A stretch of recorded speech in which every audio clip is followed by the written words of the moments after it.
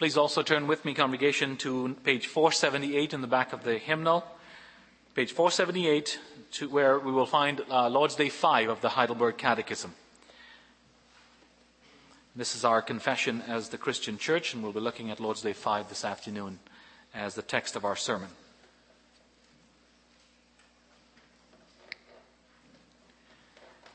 In question and answer 12, we're asked, since, according to God's righteous judgment, we deserve temporal and eternal punishment, how can we escape this punishment and be again received into favor? And we answer, God demands that his justice be satisfied. Therefore, we must make full payment, either by ourselves or through another. Question and answer 13, can we by ourselves make this payment? And the answer, certainly not. On the contrary, we daily increase our debt. Question and answer 14, can any mere creature pay for us? And we answer, no. In the first place, God will not punish another creature for the sin which man has committed. Furthermore, no mere creature can sustain the burden of God's eternal wrath against sin and deliver others from it. Question and answer 15, what kind of mediator and deliverer must we seek? And we answer, one who is a true and righteous man, and yet more powerful than all creatures, that is, one who is at the same time true God. Beloved in the Lord Jesus Christ, we're of course picking up in Lord's Day 5 from Lord's Day 4, and I've tried to continue where Reverend Slump started. But Lord's Day 5 represents a new section of the Catechism. You see the heading there on our deliverance. And in the previous Lord's Days, of course, has been the preparation for this section. We've been confessing, of course, the sinfulness of man. For instance, we saw in Lord's Day 3 that man fell through sin, or into sin through his own disobedience, at the instigation of the devil, of course. We saw in Lord's Day 4 that on account of the fall, man has been rendered incapable of keeping God's law perfectly. We saw that God is terribly displeased with our original and actual sin, and that his justice demands that he punish sin with eternal torment. And we have to understand that the first section of the Catechism is structured purposefully to bring us to this point, that we understand our wretchedness, to bring us to our knees, we would say, to bring us to a state of contriteness. And boys and girls, what's contriteness? What does it mean? To be contrite, it means to be brokenhearted, to be sorrowful, to be cut to the heart, to be remorseful because of our sins. So we needed to be brought to the point of contriteness before the balm of the gospel is applied to the sting of the conviction that we feel. We needed to be brought to the point where we say with Paul, wretched man that I am, who will save me from this body of death? And yet, we see that through God's grace and mercy, we are not left sobbing in a corner. In Lord's Day 5, we begin to hear of deliverance. We're not there yet, but we get a glimpse, we get a hint.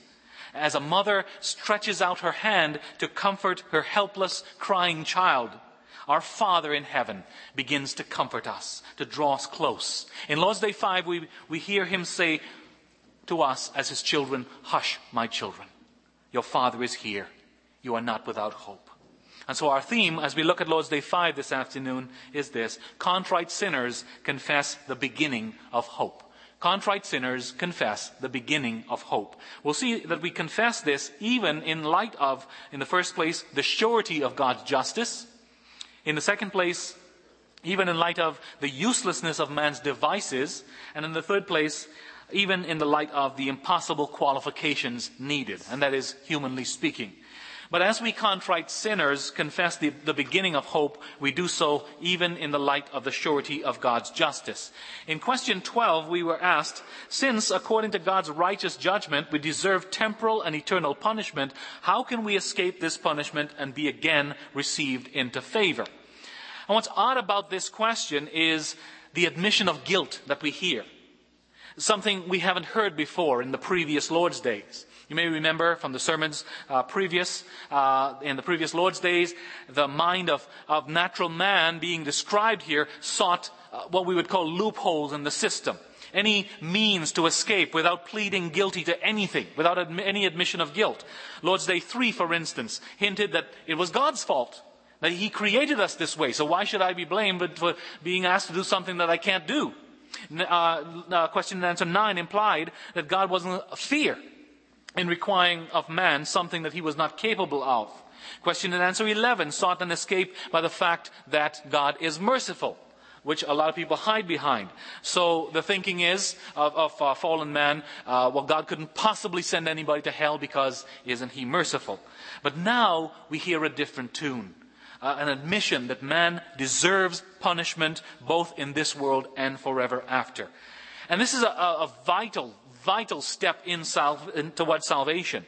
Owning up to the fact that we have indeed sinned against God who is holy. You know, what we heard in Psalm 32 applies to every one of us. In verse 5, David writes, "Then I acknowledged my sin to you and did not cover up my iniquity. I said, I will confess my transgressions to the Lord, and you forgave the guilt of my sin."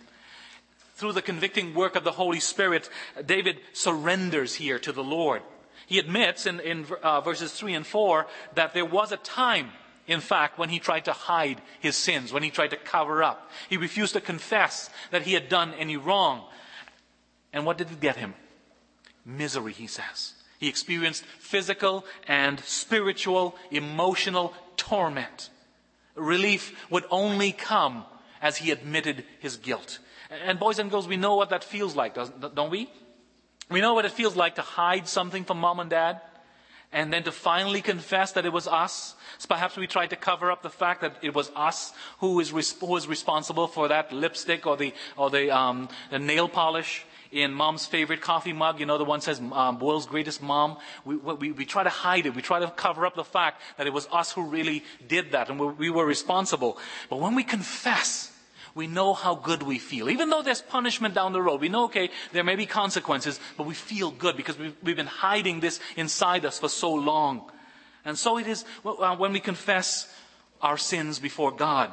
You know, sometimes you read in like the Voice of the Martyrs and magazines like that, and you read about stories of people in foreign countries who committed all kinds of wicked acts against Christians or against others. But at some point they became Christians. And what do you read of them? That they weep and they weep as they tell their story. Why? Why the weeping? Why the sorrow? Because the floodgate that held their guilt inside for so long had finally been opened, and they could confess their sins openly and know that there is forgiveness. That's how salvation begins for all of us, with the admission of guilt, that we have sinned against God, that we deserve His just punishment. It begins with the longing to have that guilt removed from us, to have the slate cleaned. And so we throw ourselves at the mercy of God. We have stood in His courtroom, and we realize that we are guilty. We realize that we have no excuse. And so we ask with the catechism, isn't there any way that I can be made right with you? Any way to be again received into your favor? See, we realize that the wrath of God is coming. And like a tsunami, like a tidal wave, it cannot be stopped. And it's not even that we just want to escape. It's not only that, not merely that. We want to be received, we want to be forgiven, and we want to be received back into the favor of God. We want to have the relationship restored that we had before all this nasty business happened in the Garden of Eden. And again, we understand that concept of wanting to be restored with our Father in heaven. We have that with our children as well, as parents. And even in the relationship as children that we have with our parents. Whether you're 4 or whether you're 40, you know that we don't like to feel as if our parents are mad at us. That there's some kind of a wall, something between us. Whether you're 4 or 40, whether you're 9 or 90 is the same thing. We don't like to have that any kind of a hindrance between the relationship that we have with our parents. I remember sitting one time when I was in seminary at the dinner table of a fellow seminary student, and he had a 3-year-old daughter who would not settle down. She kept running around and making noise. And so finally her dad said to her, "Okay, young lady, when devotions are over, you get a spank." Which didn't help matters much because this girl was part siren, and she immediately began this loud wailing in the house at just the threat of what was coming down the line. Well, true to his word, right after the amen, my friend took his daughter out to her room, and he gave to her what my parents used to call a blessing, which resulted in an even louder display of this girl's lung power. But what I found fascinating is about 15 minutes later, after she had done sobbing, she poked her little head out and she looked. And then she started slowly making her way back into the room and closing in, getting closer and closer to Dad, until she finally got close enough to him and she crawled up into his lap. And, you see, what she knew that what she did was bad. She knew she was in the wrong. She knew what she got was well deserved. But now she wanted to make sure that everything was okay, that Dad still loved her. And so it is with us, as Adam's fallen race, as the cursed children of Adam. When we come to terms with the fact that we are under the just condemnation of God, we want reconciliation with Him. We want to be made right. We want union and communion restored with Him. And that's why, as we read the question and answers, the answer 12 is a little bit shocking, perhaps. It takes us back a little bit. The answer is God demands that His justice be satisfied. Therefore, we must make full payment either by ourselves or through another. And answer 12 comes like a bucket of ice water. God's justice must be satisfied. But here, at the same time, even though we're hearing that there is no compromise, that God will not turn a blind eye to our sin, the sentence must be carried out, here is where we get the beginning of hope. Because we don't hear absolutely not. There's nothing that can be done. We get a glimpse. We get a hint of grace. Because we hear for the first time of another. The door isn't flung wide open yet, but we're seeing that perhaps there's a ray of hope. That God will have His justice satisfied. There's no doubt about that. Sin will be punished. There's no compromise as far as God is concerned. As far as the punishment that's coming is concerned, God will not, and indeed He cannot turn a blind eye to sin. But for the first time, we get a hint that maybe satisfaction can be made by another. In congregation, when it comes to our situation before God, the good news is that there is good news. When we realize that the axe is already at the root of the tree, that the bow is already pulled tight and it's aimed squarely at our chest and we're ready to fall. When we realize that God's hand is on the switch and He's ready to pull it, that we are dead where we stand, we are reminded that there is hope. God has provided another, and His name is Jesus Christ, the one who has made vicarious, boys and girls, big word, just simply means substitutionary. He has stood in our place. Jesus Christ has made vicarious atonement. That means He has taken upon Himself the anger of God. He has quieted God's anger against us for our sins. Jesus Christ is the one that God has provided, the another that's being hinted at here. He is the Lamb who took away the sins of the world, the one who bore our sins and carried our sorrows, who is our hope and our heart's desire. But as we contrite sinners confess the beginning of hope, we also want to see in the second place that we can do so even in the light of man's useless devices. In other words, we begin to see hope even as we realize that there is nothing we can do, nothing we can come up with to quiet God's wrath. Question and answer 13. We confess this. Can we by ourselves make this payment? And we answer, certainly not. On the contrary, we daily increase our debt. And so we're asking ourselves, is it possible? And again, this is before conversion. We're talking here about the natural, sinful man. We're asking, is it possible that we ourselves can make satisfaction to God? And natural man thinks this way. Surely there must be something that we can do. Some way we can clear the bill or settle our accounts ourselves with God. And if you think about it, isn't that the belief of every other major religion or philosophy on the earth today? That somehow God, whatever they conceive God to be, that God will accept payment from us. That we can somehow work off our debt. That we can trade off, let's say, good deeds for all the bad that we have done. Muslims, for instance, they pray 5 times a day and they give to charity and they fast and they do all these other things. Why? To try to get into God's good graces, to try to gain some favor with God because they know they're bad. Hindus, burn incense and food, and they make all kinds of sacrifices to their multiple gods. And they submit their bodies to even physical torture to somehow atone for their sins. New Agers, they seek to cleanse themselves from evil desires, following the teachings of Buddhism and all these kinds of things. Or they worship the earth, and they think that somehow they can atone for their wickedness by loving the earth and seeking after the good of the environment and all of these things. And you see, here's the thing. Sinful man, acting on what John Calvin called the seed of religion in every one of us, we sense our guilt. And sinful man asks, can't we pay this debt ourselves? But the Catechism, as it faithfully summarizes Scripture for us, tells us that we certainly cannot. In fact, if anything, we increase our guilt every day. And we have to understand that apart from Christ, we are piling the sins of today upon the sins of yesterday. And we keep going day in, day out. Listen to these words from Romans chapter 2. Romans 2 verses 4 and 5. Paul originally speaks these to Jews, but this is to us as well. Romans 2 verses 4 and 5. Or do you show contempt for the riches of his kindness, tolerance, and patience, not realizing that God's kindness leads you toward repentance? But because of your stubbornness and your unrepentant heart, you are storing up wrath against yourself for the day of God's wrath, when his righteous judgment will be revealed. And the idea of storing up here pictures, if you can imagine a warehouse that we keep filling up all the time. And when that warehouse is full, we build another one. And we fill that up and we keep going. Well, how do we do this? What do we fill these warehouses with? With the sins that we commit against God in thought, word, and deed.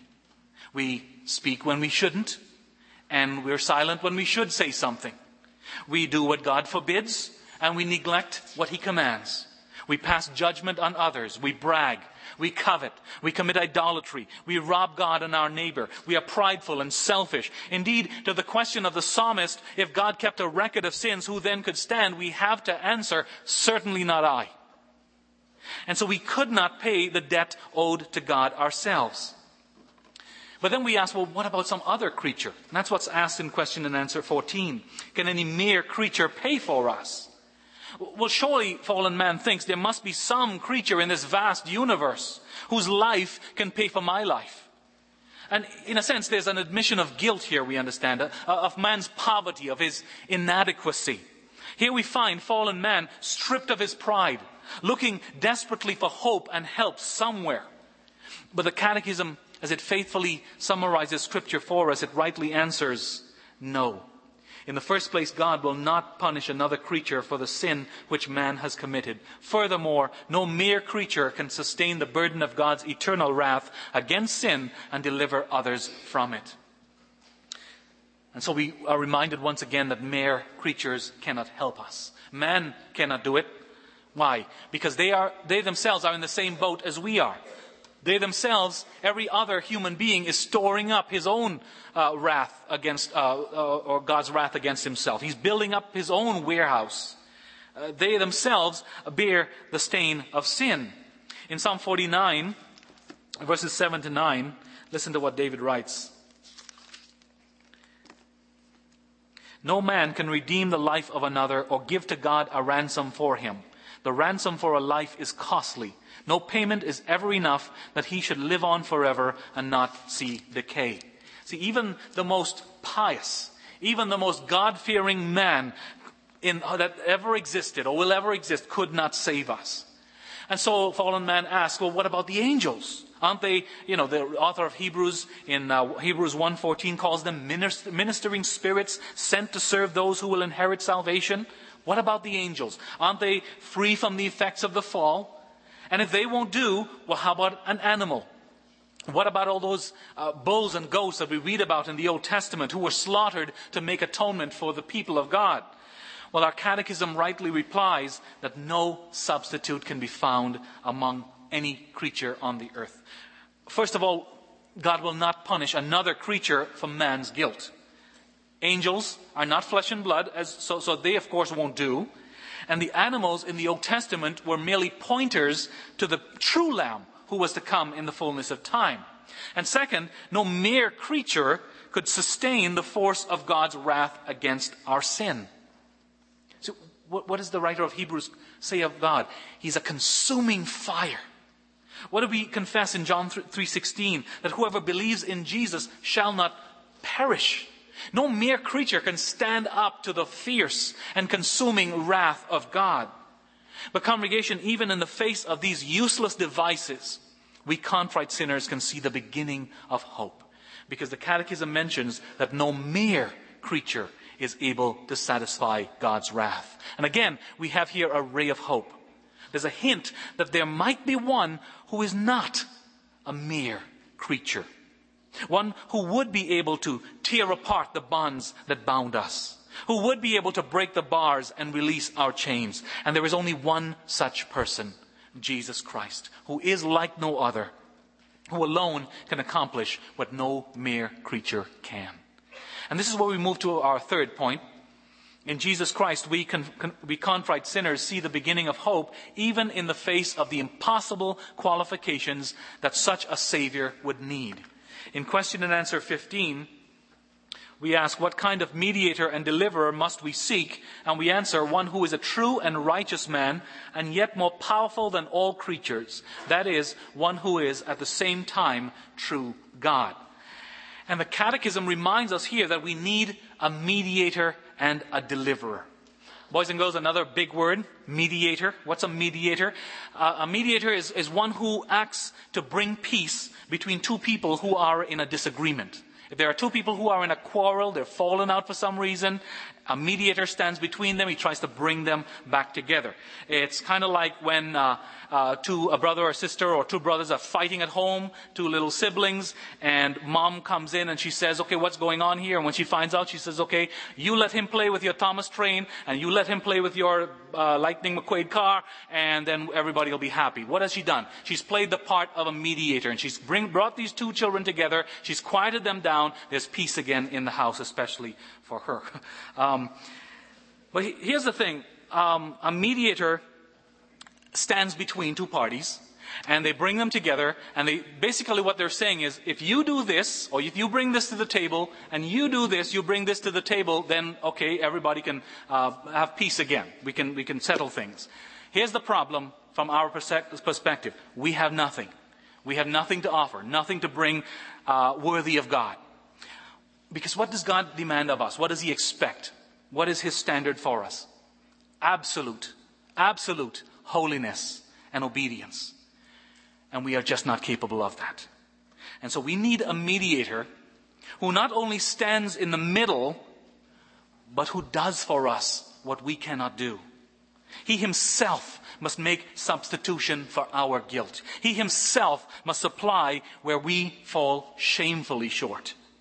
But to do this, He must have very particular qualifications. He must be, first of all, truly human, that is, sharing our human nature. He must be flesh and blood like us, one who could understand our weakness and feel our pain.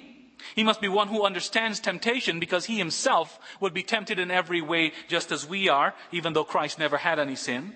And He must be truly righteous. That is, He must be a spotless lamb, against whom no accusation of sin could stand. And in case those qualifications aren't impossible enough, throw in that He must also be divine. He must also be God. He must be more powerful than all creatures. He must be true and almighty God. In other words, what we needed, the kind of mediator that we needed, was that we needed God to become man. We needed an incarnation. That's what it would take. That's the kind of mediator and deliverer who would qualify to be our Savior. And that's what's so amazing about our confession, that we contrite sinners begin to see a glimmer of hope, even in the face of these impossible qualifications for the mediator that we would need. Because God has provided such a Savior. See, here's the astonishing scenario. There we stood, every one of us, according to our fallen nature, before the judgment seat of God, and we stood guilty. We had no hope. We had no defense in and of ourselves. We had no point to argue, nothing to bring to the table. The sentence, and that sentence was rightly deserved, The wages that were earned by our disobedience was death. But here's the fascinating and astonishing thing. The judge, who is within his right to carry out the sentence, that's death, to have his justice satisfied by pouring out his wrath upon us, under which we would have surely perished. The judge sets down his gavel, and he took our place on the cross. And he did this for us, not when we were worthy of it. He did it while we were yet sinners, when we had no inclination to, and certainly could not earn his forgiveness, when we wanted nothing to do with him, when we were aliens and strangers from him, and we were quite happy with that. That's when he paid the price for us. This is our comfort in life and in death, that our faithful Savior has done for us what we never could have done.